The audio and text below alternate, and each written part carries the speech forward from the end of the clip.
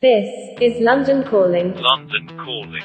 Then there was the claim that someone told her she was a role model, just like Nelson Mandela. I do see it. One led their country out of apartheid, and the other one acted in Suits. The thing about that comment, though, is amazing if someone said that to you, but then you let someone else bring that news. You can't say, I'm just like Nelson Mandela. Yeah. But also, if you're in the public eye, people say all sorts of stuff to you. You don't just blindly repeat it. Welcome to London Calling with me, James Delingpole, and my very good friend, Mr. Toby Young. Tobes, there's only one item to be discussed on the show this week, and that's how come you, bastard, got invited grouse shooting and I didn't? Well, James, you know how on the last show we discussed our dearth of grouse shooting invitations this year? A generous listener, hearing our gripe, contacted me to say, would I like to come grouse shooting on Monday? This Monday just passed. And so said yes. That's why we were a day late with the podcast. Entirely my fault. Yeah, I know. I am very impressed that you've... Because, grouse shooting invites are really rare, especially in this year when I think there's a grouse shortage or something. Yeah. Well, actually, there was no shortage of grouse on the moor I was on. I have to say, James. Oh, rub it in. Go on. Then how many did you bag? Well, I got 13 and a half brace, so 27 in total over 5 drives, and that's very respectable. Yeah, the total bag for 9 guns was 110 brace. So 13 and a half is just over, my percentage. So I think I shot slightly above average for the guns on that day. So more than held my own. So I was quite pleased by that. I think that may be a first for me, James. And were you double gunned and stuff? And did you have a loader? I did. I had a loader with 2 guns, yeah, which definitely helped. So yeah. So that means you got, because I know how much you have to tip on these things. It's about 500 quid, isn't it? No, it's about 100 for the keeper, and if you're feeling generous, about 100 for your loader. But you can get away with less. You can tip the loader 60 or 80. But anyway, I ended up tipping the loader 100 because I'd done so well thanks to his help. Well, yeah. That's really envy-inducing. I don't. Given that there are far more Team James listeners to the podcast than Team Toby, I think. Isn't that true? No. I think there are many more Team Tobys. Well, you'd think that, but I think actually we should do a survey at some point. We should do a survey. But clearly, what you appeal to establishment types who are wedded to the official narrative, and I suppose that they'll go on imagining that the status quo is okay and nothing to worry about. Until their grouse moors are confiscated from them, and they suddenly realise, wait, the great reset is real. We should listen to James, not Toby. Well, actually, the chap, mentioning no names, but the couple that invited me, I would say they may just edge towards Team Toby, but in some respects, I'd say they're sympathetic to your point of view. So, lockdown skeptics think we should lift the fracking ban. Quite sceptical about the WEF. Sceptical. No time. That's like no sort of being Davos. lightly worried about cancer, or thinking that maybe on balance the Second World War was a bad idea. Well, I think that my general point is that lightly sceptical of that. Generally, I think at odds with the official establishment view on the bulk of issues. So I don't think I think that's slightly. I mean, and I think and I do think actually that most people who own grouse moors or who shoot grouse are, for the most part, quite old-fashioned Tories who do share many of our positions and are on the whole more at odds with the establishment than they are aligned with it. Yeah. Like Matt Ridley, another example. Yeah. I mean, look, I like Matt, but he's definitely he's definitely still establishment, isn't he? I mean, the thing is, I reckon there's only one person in the House of Lords, we've mentioned her before, who's actually sound, and the rest are just it. Imagine when you get elevated to the Lords. I hate that word elevated, because obviously, actually, it ought to be the opposite. When you descend into the House of Lords, into the Stygian depths, imagine what a cuck you're going to be. I mean, you're already a sort of semi-cuck. Well, you are a cuck now, but you're going to be like Owen Jones level of ghastliness when you become a lord. Well, Lord Young. I hope Wet Fartington. I hope the aristocratic embrace won't in any way change my views or temper my radicalism, James. I think. Well, it's not aristocratic, is it? I don't think there's anything aristocratic true. about the House of Lords now. It's a bunch of kind of time servers who have brown nosed the requisite party and been given a job for the boy or girl. Well, I fear that's why I may not get one, James. Boris Johnson is going to have two lists. He's going to have a political list. He's going to have two honours lists. One is a political list, and the other is his resignation list. And the resignation list is less likely to be challenged than the political list. So if you're vying for an honour, in the next month, you're better off being on the political list than the resignation list. And apparently Boris hasn't yet, so it said in the Sunday Times on Sunday, hasn't yet finalised his resignation list. So there's still a slender hope for me, James. But I probably would have been a slender hope on the weaker of the two lists. Is that right? No, the stronger of the two lists. I think the political list has been finalised, but the resignation list, which is harder to challenge, because as a convention, the Prime Minister's resignation honours list is more likely to go through unobstructed than his political list. Can you imagine the reptiles that are going to be almost literal reptiles who are going to be? Well, that's actually another resignation. That's another reason for being on the resignation list rather than the political list. I mean, if I was on the political list, I imagine I would just be one of the names challenged, and I'd be dropped like a hot potato. But harder to challenge any of the names on the resignation list, and some of the other names will attract a fair amount of negative publicity in their own right. So I might be protected by them. On the other hand, they might be protected by me if I'm on the list. So I honestly think, Tobes, you have earned your place in the Lords. You've assumed the position many times. You've held your tongue, or you've used your tongue to great effect. and I just think it would be really ungrateful of Boris, as you call him, or Johnson, as I now call him. Really ungrateful if he didn't. I fear, James, that the people who are going to be honoured on his resignation list are people like Stanley, his dad, who will probably get a knighthood. Rachel, his sister, surely will get a damehood. I wouldn't be surprised. Leo, his brother. I mean, he's already given Joe, one of his brothers, a peerage. Who's the one who works for the Chinese Communist Party? Which brother's that?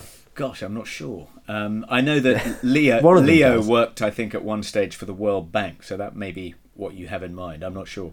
They really are. I remember when we first went up to Oxford, and they really were. They'd landed on their feet, hadn't they? The Johnson brother and sister, who were there when we were there, were the people to know. They knew everybody, and they were very sociable and likable, and they're producing. Rachel produced books and stuff. And I just now look back and I think, why did we want to be with these people?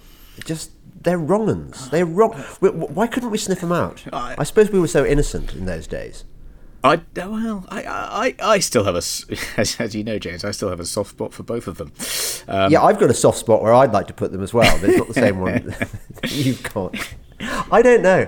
I just think I've come to realise that the people who get on in politics, and the people who get on in the music industry, and the people who get on in every industry pretty much, have not just metaphorically sold their souls, but literally sold their souls. It's like, I don't think anyone gets there on merit. I really don't. Don't you sometimes think this is just a story I'm telling myself to make myself feel better about having not myself achieved any of these glittering prizes. That would be the normie take, and also I think the take of somebody who isn't a Christian.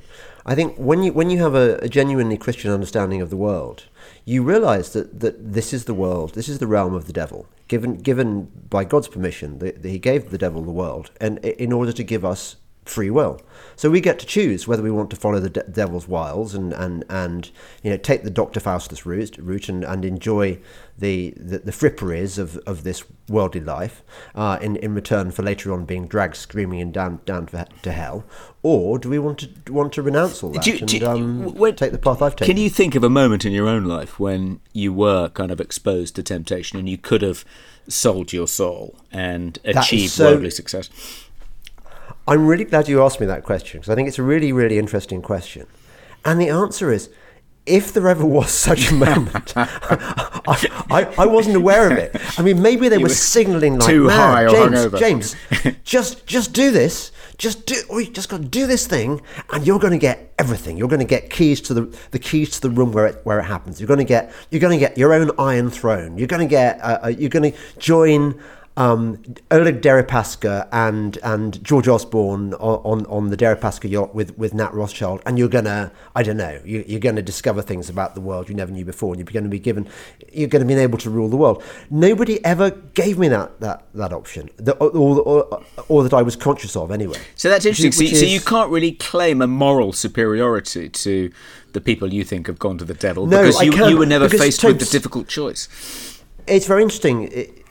I think it's incremental. I've been stuck on this chapter of this book I'm writing at the moment. No, I didn't know. What are you writing a book? Oh, it's about God and stuff. Okay. And it's chapter 6, and I don't know whether I'm being sabotaged by diabolical forces or what. But I've been trying to answer the question. Given that, in my view, everything that's wrong in the world today is the number one culprit. I mean, even bigger than Big Pharma, even bigger than the World Economic Forum, even bigger than, you name it, I think is the media. I think that none of this stuff would have happened if the mainstream media had done its job or done its alleged job. I think actually its real job has always been to propagandize on behalf of the elites. But if it did the job that we innocent readers and audiences and viewers, etc., imagine it should do, then what it would have done would have been to have spoken truth to power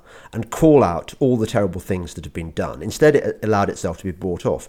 So I can understand, from a corrupt media proprietor's point of view. I mean, given that the media, the real media owners are probably part of the cabal that I keep mentioning, the predator class. So obviously, one wouldn't expect them to behave well. But the question arises: what about the journalists? What about all those colleagues that I used to make a beeline for at parties, that I used to shoot the breeze with, and when we used to get drunk and imagine how we would have been in World War II, and we'd have all have been Spitfire pilots, or we'd all have hidden Anne Frank in our cellar, etc., etc. And then when it comes down to it, and push comes to shove, when the great challenge of our life emerges, when global tyranny threatens to take over the whole world in its grip, and what are they doing? They're just talking about about the gender wars and about trivia, and they're not dealing with the serious stuff. So the question I'm asking in this chapter is, why are my journalistic colleagues, I mean, you're an exception, by the way, I think you've been actually okay, but why have most of them utterly failed? Why have they run away from the machine gun instead of charging the machine gun? Why have they had no cojones? I mean, I'm appalled by them. And the answer is, I think, that it's to do with the nature of sin. It's an incremental process. So you start by filing dodgy expenses claims, and then you get paid by some think tank to write this or that article, and pretty soon you're in this world where you can find a moral justification for your dodgy behaviour, but it's. So you've been slowly lured into the web of sin. That's my theory. And then you get shown the keys to the room where it happens, and suddenly you think, well, I quite like being in the room where it's happened, so I'm going to sell my soul. And that's how it works. Yeah, I think that's right. I think it's like, the boiling frog. The temperature is turned up so gradually you don't notice that you're slowly being boiled to death. And I think in the case of journalists, why are they sort of so much less inclined to challenge kind of, the official narrative than they were 75 years ago? And isn't it to do with the professionalisation of journalism and them being sort of enlisted into the club? They used to be outside the club throwing stones at the windows, and prided themselves on being ne'er-do-well, semi-respectable outsiders, and now they've become a kind of respectable profession, and so see themselves, in the same room as, the Davos billionaires and the media tycoons. Totally, yeah. Because we have, look, there you are with your Grousemore invitations. The only way you get invitations like that is if you're rich enough to own a sort of a shoot of your own to be able to invite somebody back, or if you're considered sort of entertaining or gossipy or otherwise interesting company, and clearly journalists fit the bill on that score. We get to move in circles to which we would otherwise be denied access because we wouldn't be rich enough or influential enough, but we are considered interesting and fit to be in the room with the rulers of the world, and I think a lot of journalists, once they've been exposed to that, don't want to lose it. They don't want to just become an ordinary person anymore. They like their travel freebies, access, and their opera tickets and whatever else high level journalists get. So it is corrupting, isn't it? It is, yeah, and I like you. I'm not really conscious of having been offered, some golden opportunity which requires me to, blunt my pencil. I'm lucky in that I've generally not been faced with temptation. But in some ways, I suppose it's, what's worse, kind of Dr. Faustus, or rather the devil appearing before you and offering you a deal and you taking it, or being so inconsequential that the devil doesn't even bother to try and tempt you onto the path of evil. But anyway, so a lot of people have been emailing the Free Speech Union account, asking me to do something about the fact that you've been kicked off Twitter. Oh yeah. Oh, I'm glad you asked me about that, because I want to explain to everybody I haven't been kicked off Twitter. I committed Twitter suicide, and it wasn't even I'll tell you what happened. A member of one of my offspring, who shall remain nameless, had been using Twitter to spy on my more outrageous tweets and reported them back to its mother. It's not exactly spying, though, is it, if they're on Twitter? Yeah, but I think, I think the wife was quite happy not knowing what stuff I say, because we try and live a compartmentalised life, because, my worldview is not altogether the same as hers. Is she more Team Toby than Team James, would you say?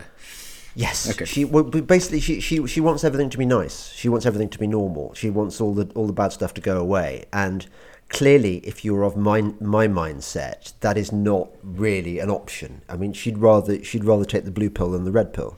And I think this is a case in households across the land, that couples are being divided by, and this of course is what is so diabolical about the times we're living in, that one of the deliberately engineered consequences of these terrible things that they are doing to us is that they are setting husband against wife, brother against sister. It's like the Civil War all over again, and I think it's really cruel and horrible and upsetting, because nobody wants to have divisions in their family.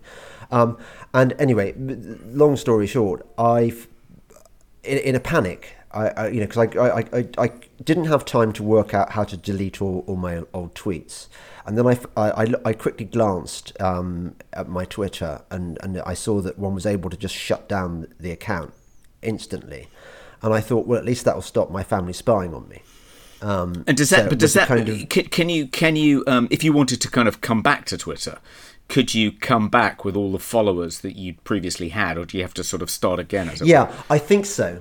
I think so. Although it may be that because Twitter's such a sort of sinister organisation, they may find that while you were away, we accidentally deleted all 90,000 of your followers. Maybe. And the difference between me and many Twitter accounts is that I think most of my followers are genuine. I think there was evidence. I did a podcast about this. It hasn't come out yet. With somebody called Thinking Slow, who's been doing lots of research into Twitter and has found that some of the accounts. Did I mention this the other day? I don't think so. No. Okay. It's really interesting actually. He's done. He's a physics graduate, so he's quite good at his data analysis and stuff. And what he noticed is that some accounts have unfeasible numbers of retweets, and when he looked at where these retweets come from, they come from bot accounts. I mean, some of these accounts are tweeting out 28,000 tweets a week. Now, real people can't do that, and so there are a few on the enemy side. Apparently, the Corbynista MPs have got a lot of boosting. Gary Lineker, most of his traffic apparently is just completely fake. Yeah, it's he hasn't got nearly that following, and there's a few people who pretend to be on our side of the argument who may not be trustworthy, who also get boosting. But I feel embarrassed of mentioning their names. But yeah, Thinking Slow. He's done some good research on this. Okay. Anyway, yeah. So my 90,000 or so followers. I hope they don't get nuked if and when I decide to come back. I mean, I'm touched by how much interest there is in my absence from Twitter, and I have to say, I do miss it. Yeah, I'd say at least a dozen people have asked me. I do miss it. I mean, it is quite even though it's a complete cesspit, and so many people are horrible on it. At the same time, most of the horrible people I've blocked. I think I've blocked 6,000 people. And when you block that many, you do get rid of I get very little grief on Twitter, and I do find it's quite useful as a sort of news gathering site, because I don't read newspapers. So if I want to be on top of events as they happen, I need some other way of doing so, and Twitter used to be it. So I don't know. I may come back one day. Okay. Well, that's a shame. But you don't think it'll... I mean, don't you rely on Twitter to an extent to promote your various podcasts and other enterprises? Yes, I do. That's another annoying thing where I have to say that unforgivably I did use very, very strong language against my... I mean, actually, I more or less disowned my children because I was so mightily pissed off about this. It's really annoying. Twitter was kind of my safe space for me going out to play in the world, and to have sort of people sort of reporting back, Mum, Dad said a bad thing. I just think I was seething. I still am seething, actually. You can probably tell.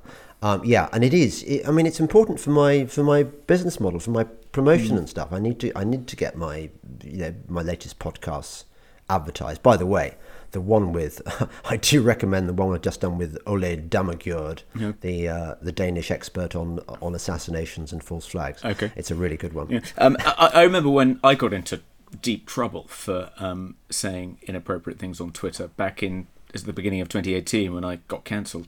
One of the reasons I was cancelled is because the offence archaeologist discovered various offensive things I'd said on Twitter, and my wife was absolutely determined to get me off Twitter, and she didn't actually stand over me with a kind of loaded gun and force me to delete my Twitter account, but she deleted the Twitter app from my laptop and the Twitter app from my phone, so I couldn't tweet, at least not easily. And I remember I actually reloaded the Twitter app on my phone but buried it, so she wouldn't be able to find it, and only tweeted very, very occasionally. And I've gradually come back on, but I now do have Tweet Delete installed, so everything older than a week old gets deleted, which is that's good. But doesn't the internet never forget? It probably is a way. Isn't of it right that there are trolls? Well, if you say He's just something, like- if you say something that some troll thinks can be dredged up and used against you at some point in the future, like, you know, if I was nominated for a peerage, I'm sure they're, you know, screenshotting them, knowing that I'll be deleting them after a week, and they'll be able to dredge them all up in the event of me getting any kind of honour or recognition. Yeah. I suppose we should really be moving on to Getter and stuff. Yeah, I'm on Getter too. But yeah, no, I mean, maybe you should just switch to Getter. You're already on Getter, aren't you? I am. Yeah, no, Getter's good. My only complaint about Getter is that one can't troll the other side like one can on No, that's Twitter. true. Yeah, because everyone agrees. There's nobody. Everyone agrees with you. Everyone agrees with you. Yeah. So, have you been? We should probably hear from our sole sponsor this week. I think we should. Thor Holt. I think we could. And everyone should know that it's not because everyone's decided suddenly, all the advertisers have suddenly decided that James and Toby are just worthless. It's a sign. I mean, there's been a real contraction, has there not, in the advertising in the US, thanks to President Biden and his puppet masters.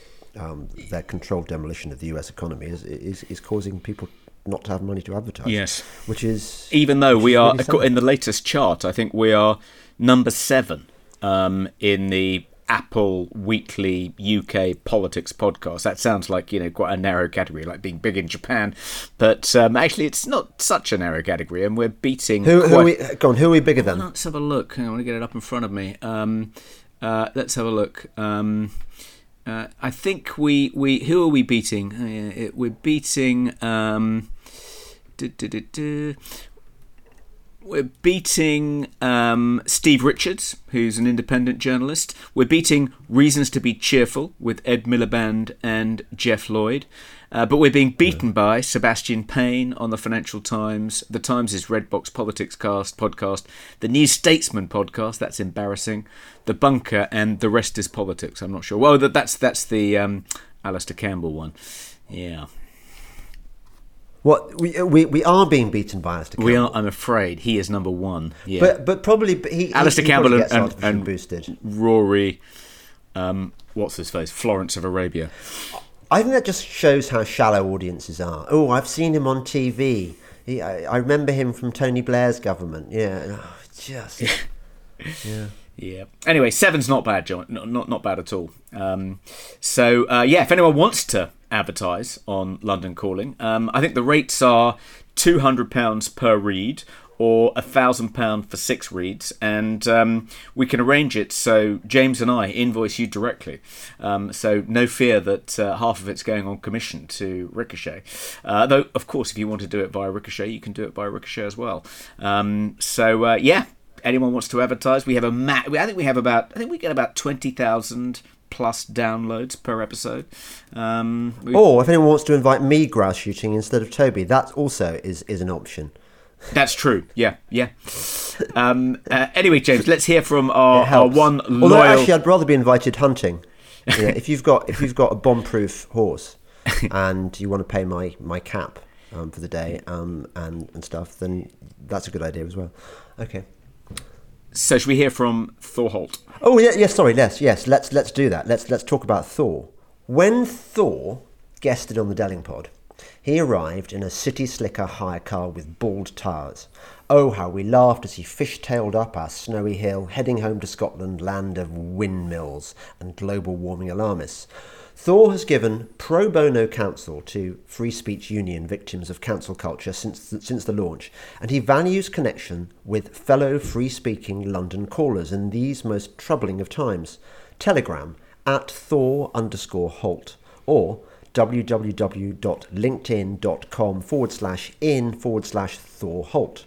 When not supporting FSU members in the teeth of their cancellation gale, Thor helps business owners solve their challenges, money still being useful at least until programmable CBDC. For example, an SME facing 20% redundancies worked with Thor, and in 4 months, I still think this is amazing, it landed £20.4 million worth of new contract, avoided redundancies, and secured a 10-year project pipeline. Our first London caller to work with Thor, a business owner who signed up Thor as a non-executive director, said, London Calling actually undersell you, Thor. You do what you say on the tin, but better. You've absolutely turbocharged me. Even if you don't require Thor's help now, get in touch because he values free thinkers like you. LinkedIn.com/in/Thor Holt or Telegram @Thor_Holt. Telegram user, I smell no clot shots. Bet he's Team James. Okay, James, we've got a couple of things to talk about before we move on to Culture Corner. I think we've got about 20 minutes left. I've got to leave for the QPR Hull match, to which I'm taking a couple of people, including my 4 children. But Meghan Markle's latest warblings, I don't know if you tuned into any of these, but she was interviewed. I'm not talking about her. She's been singing. Her podcast. But she had a podcast debut on Spotify a couple of weeks ago, which was met with almost universal hilarity and derision. But more recently, she gave an interview to The Cut, which is a kind of somehow connected to New York Magazine, but I think is a separate standalone magazine, unless it's online only. Anyway, she gave an interview to The Cut in which she made various embarrassing statements. The most embarrassing of which was she said that when she was at the premiere of the live-action movie version of The Lion King in 2019, she was told by a cast member who shook her hand and curtsied that South Africans had danced in the street when she married Prince Harry, just like they did when Nelson Mandela was freed from prison. I think it was a more important event, actually. I mean, no one's ever heard of Nelson Mandela, but everyone knows about Meghan and her marriage. Yeah, I mean, it's rather insulting. I imagine she was rather put out. What do you mean? They only danced as much as they did in the streets when Nelson Mandela was freed? Surely you're understating it, madam. Away with you. But she really is a piece of work. She also said that when she was asked by the royal family's kind of PR team to circulate some pictures of her and Harry's baby, and she said, why should I do that? Why should I give pictures to the very same people who are calling that child the N-word? And it's like, well, first of all, has anyone actually called your redheaded as white as driven snow child by the N-word? I doubt it. And secondly, who was she accusing? It was sort of like it was deliberately vague, as though she could have been referring to a member of the royal family or a member of the royal family's PR team or the British media. It was sort of generalised racial kind of accusation of racism. It was she's so awful, isn't she? Oh my god. But I think that, Tobes, my view is that all these people are lifetime actors. That they're not real. They're not like us. Well, I mean, yeah, that would explain, James, why when she was asked by the interviewer in The Cut what she was planning for this Netflix documentary series. I mean, she sort of bragged about the fact that she and Harry have got this deal with Netflix to make a documentary series, and the way she's been talking about it, it's as though it's a series about world poverty or social injustice or the history of racism in America and Britain. Turns out, James, it's a reality show in which she and Harry are going to be filmed, struggling to make ends meet in their $11.5 million mansion, jetting around on private jets, playing polo and visiting the sites of gun shootings. I'd like to see her, turning tricks on wherever they do it, Sunset Boulevard. Her ambition is for her and Harry to become essentially the Kardashians, and the kind of the hypocrisy of it. I mean, she constantly complains about the invasion of her privacy. She even says in this interview that she and Harry, one of the reasons they couldn't remain in the UK is because they couldn't have taken their children to a primary school because there would have been a pack of 40 tabloid photographers waiting at the school gate to pap them. Actually, that's not true. Actually, the tabloids are pretty. There are rules about not invading the privacy of royal children, of celebrities' children in general. So, William and Kate have been able to take their own children to school without ever being papped outside the school gate by a tabloid photographer. So it's just nonsense. But the hypocrisy of it, she claims that she had to leave Britain and moved to America to protect her family's privacy, to safeguard their privacy and their mental health. And in the next breath announces that she's struck a deal with Netflix to make a reality show in which, they're basically going to be the Kardashians. And I imagine the little red-headed horrors are going to be in, their sprogs are going to be in every bloody shot. Anyway, she's a piece of work. Yeah. She's a piece of work. Yeah. Well, isn't Netflix kind of losing audiences hand over fist anyway? I'm sure this will encourage the rats to leave the sinking ship. Yeah, definitely. Let's move on to Culture Corner because there's quite a lot to discuss. Have you seen House of Dragons? I have. I'm actually up to date. I saw. So you've seen both episodes? Yeah. Okay. I was a bit meh after episod 1. Yeah, I was too. That's the only one I've seen. And actually, you made a good comment, which actually I had already made in my first. I reviewed it for the online version of The Spectator. That they seem to have run out of decent British character actors and have gone for the kind of the B list. Or at least that they're not showing themselves at their best. I didn't feel that any of the characters was particularly distinct enough. One of the actors, that they're so scraping the barrel that one of the actors on, what is it called, The Small Council, is the actor who played my dad in How to Lose Friends and Alienate People. Actually, he's quite good. He's a Scottish. He's got a kind of an attractive Scottish burr, not too strong. You can understand what he's saying. I can't remember his name, but he's one of the few British classical actors that they hadn't cast in Game of Thrones. So he's in House of Dragons. I thought it was a bit odd having Doctor Who play the kind of lead role. He seemed a little bit lightweight, not quite menacing enough. Oh no, you see, it's interesting. You quite liked him, did you? I think what's good about him is that casting him against type makes the character more interesting because it's impossible to look at him and not remember him playing Doctor Who and all the other kind of nice characters he's played. And so even though he's clearly a complete wrong'un, at the same time he has a sort of level of he can command a level of sympathy just because of who he used to be in his previous incarnation. Like casting what's he called? Henry Fonda as the Henry villain Fonda in Once Upon a Time in America. Yes. Although, having said that, apparently Henry Fonda in real life was absolutely pure evil. So in a way, actually, that was the role which was not casting against type. And when he was the good guys, that was when he was. Yeah. Was it Once Upon a Time in America, or was it? No, it was Once Upon a Time in the West. That's right. Once Upon a Time in the West. Yeah. Which has got a great Ennio Morricone score. Yeah, and absolutely. Yeah, it's probably his masterpiece, isn't it? It probably is. It's really good. Yeah. So anyway, so there's a. It rather annoyed me that almost every character sounded a bit like Yoda.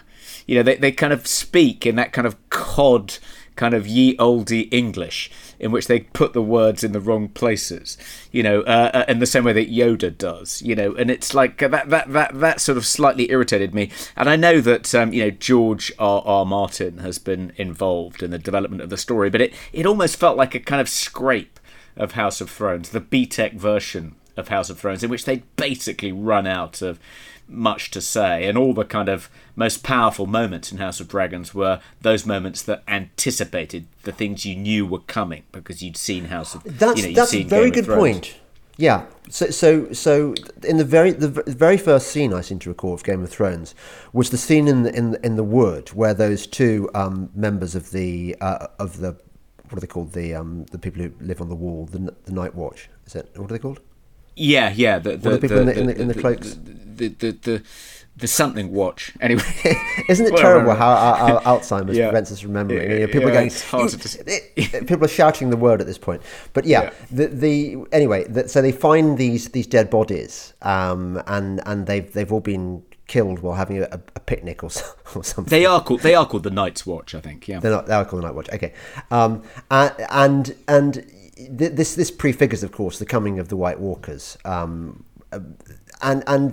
there were other things, weren't there, as well? Yeah, the do dragons exist or do they not? And that was, you were kept waiting for that for a long, long time, and finally the dragons appear with the Mother of Dragons and a ceremony. Yes. But in this one, they're there in episode 1, flaunting their CGI flying techniques. Yes. And the dragons are a problem, aren't they? Because they're so powerful, they render whoever's a kind of dragon master or mistress pretty much invulnerable. Yes, they're like nuclear weapons, aren't they? They are the secret weapon. And it's a unipolar world, like the world we lived in was in the kind of late 90s. What did you think of the central female character? He sort of, without wishing to give away too many spoilers, at the end of episode 1 becomes. What you mean? You mean the girl who looks like the Mother of Dragons but is younger and not quite as pretty. Yeah, not quite as pretty, but nicer. But nicer, doesn't have that kind of steel. No, exactly. I like her. I think she's the character one roots for at the moment, and all the others are pretty ghastly, aren't they? Pretty compromised. And there's lots that made me feel uncomfortable. That slightly, you felt sort of slightly dodgy watching it. For example, all these young girls who are being thrust at the king as potential successors, people to get, that was all dodgy, and also I thought the tournament was really horrible, really nasty. Like in chivalric scenarios, you don't get people fighting to the death and mashing people's faces in, because I mean, if they did that, the entire sort of knightly class would be wiped out in a weekend. That's true. And here was Thrones sort of celebrating this just gore fest, and I thought, do I have to watch this? Yeah, I agree. That was kind of a bit OTT and unnecessary. But it picks up, does it, in episode 2? No, it doesn't. It carries on doing much the same, but by episode 2, by the end of it, you're thinking, well, at least they've got their ducks in a row. At least they've now set up the various characters who are going to make bids for the Iron Throne, and it's clearly going to get very messy and nasty quite soon. I think they have to do that. You remember with original Thrones, there were these episodes where there was sort of lulls where you were just thinking, oh yeah, okay, right, I understand, you do this, you do that, okay, you're angry about this, and it's a lot of discussion, and then you get the next episode of the one after that where you get the Red Wedding, you get the proper gore. I think that's just how it works. It's sort of like it doesn't seem to have. It seemed to lack the epic scale, at least so far, of Game of Thrones. Well, that's because you didn't feel like you were visit kind of other realms.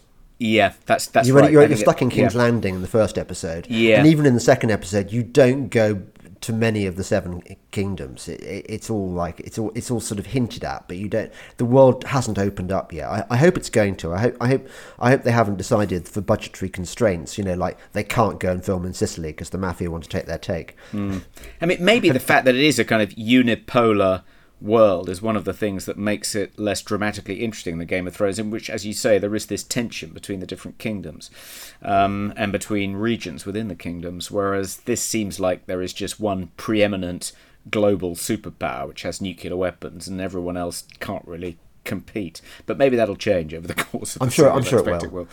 Yeah. So I saw the final episode of The Offer. I finally finished The Offer. Have you finished The Offer? Did you get my subtle reference to it just in that previous conversation we were having? Oh no, I didn't. No. I think The Offer is really, really good. It's really good. There was one thing I took slight issue with in the, at the very end, they then have the kind of... Oh, don't tell me, because I haven't seen the very end. Well, this won't be a spoiler. Does The Godfather get made? The Godfather gets made, and I hope I'm not... Is it a hit? It's a hit, but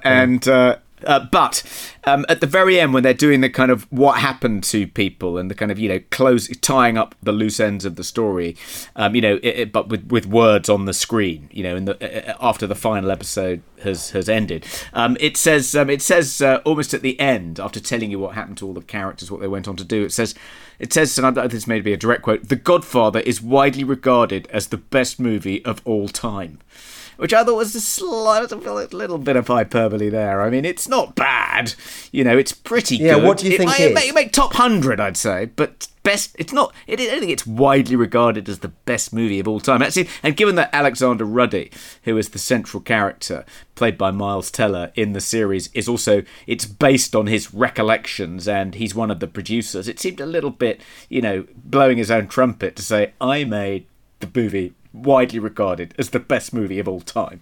I mean, I don't know. Is it? There are definitely there are some competitors like What's the best movie of all time? I think I'm sort of a bit slightly kind of sophomoric to say there is one best movie of all time, but there are movies like 2001: A Space Odyssey. Oh, you don't like that? The Wild Bunch. I do quite like that. Yeah.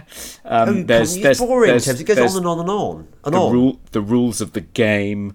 The End of an Illusion. There's The Wages of Fear. I mean, I think these are all better movies than The Godfather. I mean, The Godfather's pretty good, but it's highbrow schlock basically. Toby, you're missing the obvious contender for the greatest film ever made. Terminator 2. Four Weddings and a Funeral. I just can't get What about enough. Notting Hill, Jim? Notting Hill. Yeah, well, that's true. Or let's not forget The Boat That Rocked. I mean, Richard Curtis really is the greatest writer-director let's there's hope ever been. Series 2 of The Offer is going to be about the making of Four Weddings and a Funeral. How did they get Hugh Grant to come out of retirement and play that role? Yeah. Do you not think Matthew Good, the English is really good. He's actor the best who thing plays in it. Robert I think. Evans. Yeah. He's really good. Just so good. Yeah, his I line think deliveries, his slightly kind of off-kilter line deliveries are fantastic, aren't they? Yeah, he's really good. Yeah, and he's very sympathetic too. He gives the character a kind of tragic depth, which I'm sure in real life Robert Evans didn't have. I think he was just a kind of hustler, basically. Because he lost it, didn't he? After he got done for cocaine dealing, smuggling later on. So he clearly didn't have his golden period was when he was running Paramount. Yeah. And then I think after that he sort of fell on his uppers a bit. Yeah, and it was a remarkable period. And you kind of, they kind of, in the kind of background of the kind of central story are all these movies being made that, were by any standards great movies, like, Paper Moon, Chinatown. See, I think Chinatown is a better movie than The Godfather, and more widely regarded as a better movie than The Godfather 2. Why is it called Chinatown? Yeah, he couldn't really explain that, could he? Presumably there was an explanation. It's a metaphor for the kind of murk and dirt underpinning kind of the American dream. What, are you saying Chinatowns are murky and... Yeah, it's corrupt. A sort of sinister, sleazy, You're a corrupt racist, place. Toby. Well, I think that the makers of the film, that was why they used it as a sort of metaphor for the seedy underbelly of America. I think there is a better explanation. I just can't remember what it is. I'm just like my brain is not what it was. So have you been reading any books?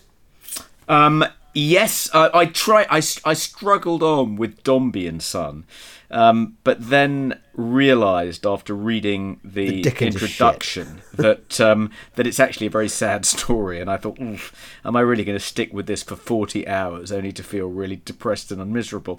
So I copped out and went to the next one in the Sharpe series. So I'm now on Sharpe's Company. But I'm determined to try something a little bit more highbrow and intellectually challenging next time. Anyway, I'm almost at the end of Sharpe's Company. You've sort of stopped keeping track with me on the Bernard Cornwell books, haven't you? I'm so far behind you that we've only just had the change of reader for the latest Uhtred book. Okay. Yeah, and I think we had this discussion. I think he's slightly better because he can do the different accents better, the different characters. Yes. I got used to him quite quickly. On the reading front, I'm currently reading the Selina Hastings biography of Somerset Maugham. Okay. Which is just endlessly fascinating, not least because I think Maugham was born in about 1870, 1880. So he started really making it in the noughties, the 1900s. and the 1910s. And that's a really interesting, we're all aware of what it was like in the kind of the jazz age and so on, and what it was like in the 50s and stuff. But that period is I think less familiar, and it's really, really interesting. And I don't know whether you're aware, Somerset Maugham was, before he became known for his short stories and stuff, was the absolute number one playwright in the West End. He had, I think, 4 plays in the West End at one time, maybe even 5. I haven't got to the bit where he got 5, but I know he had 4.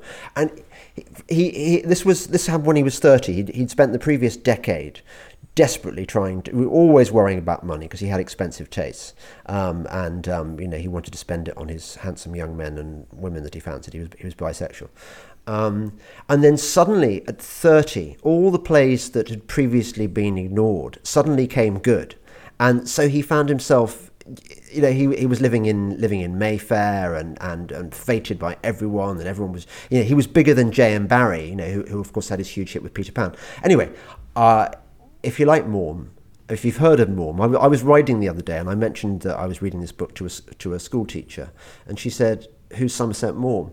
And I find that shocking, but at the same time, perhaps I shouldn't, because I think lots of people are unfamiliar with Maugham now, even though that for most of his life he was the world's most famous and successful author.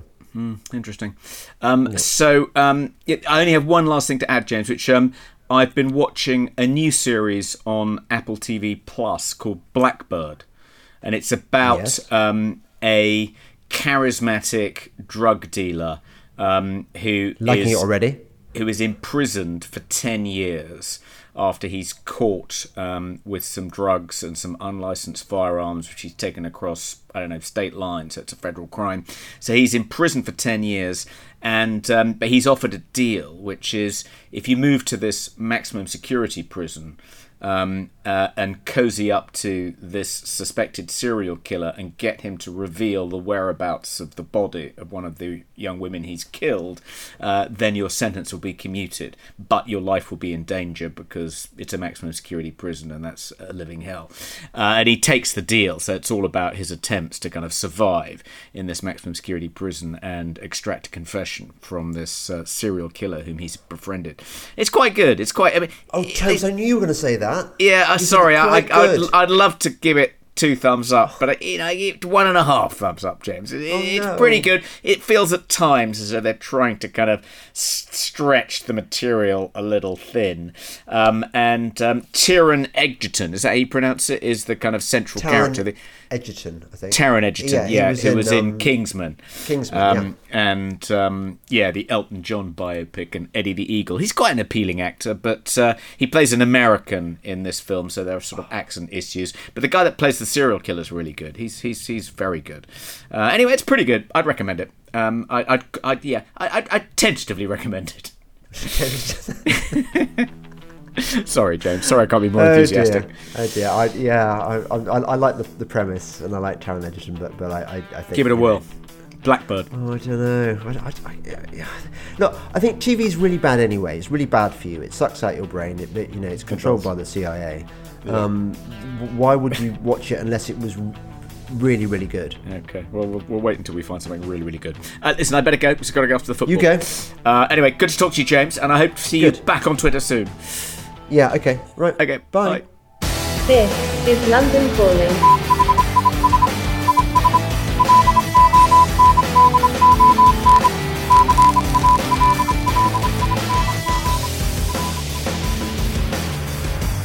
Ricochet. Join the conversation.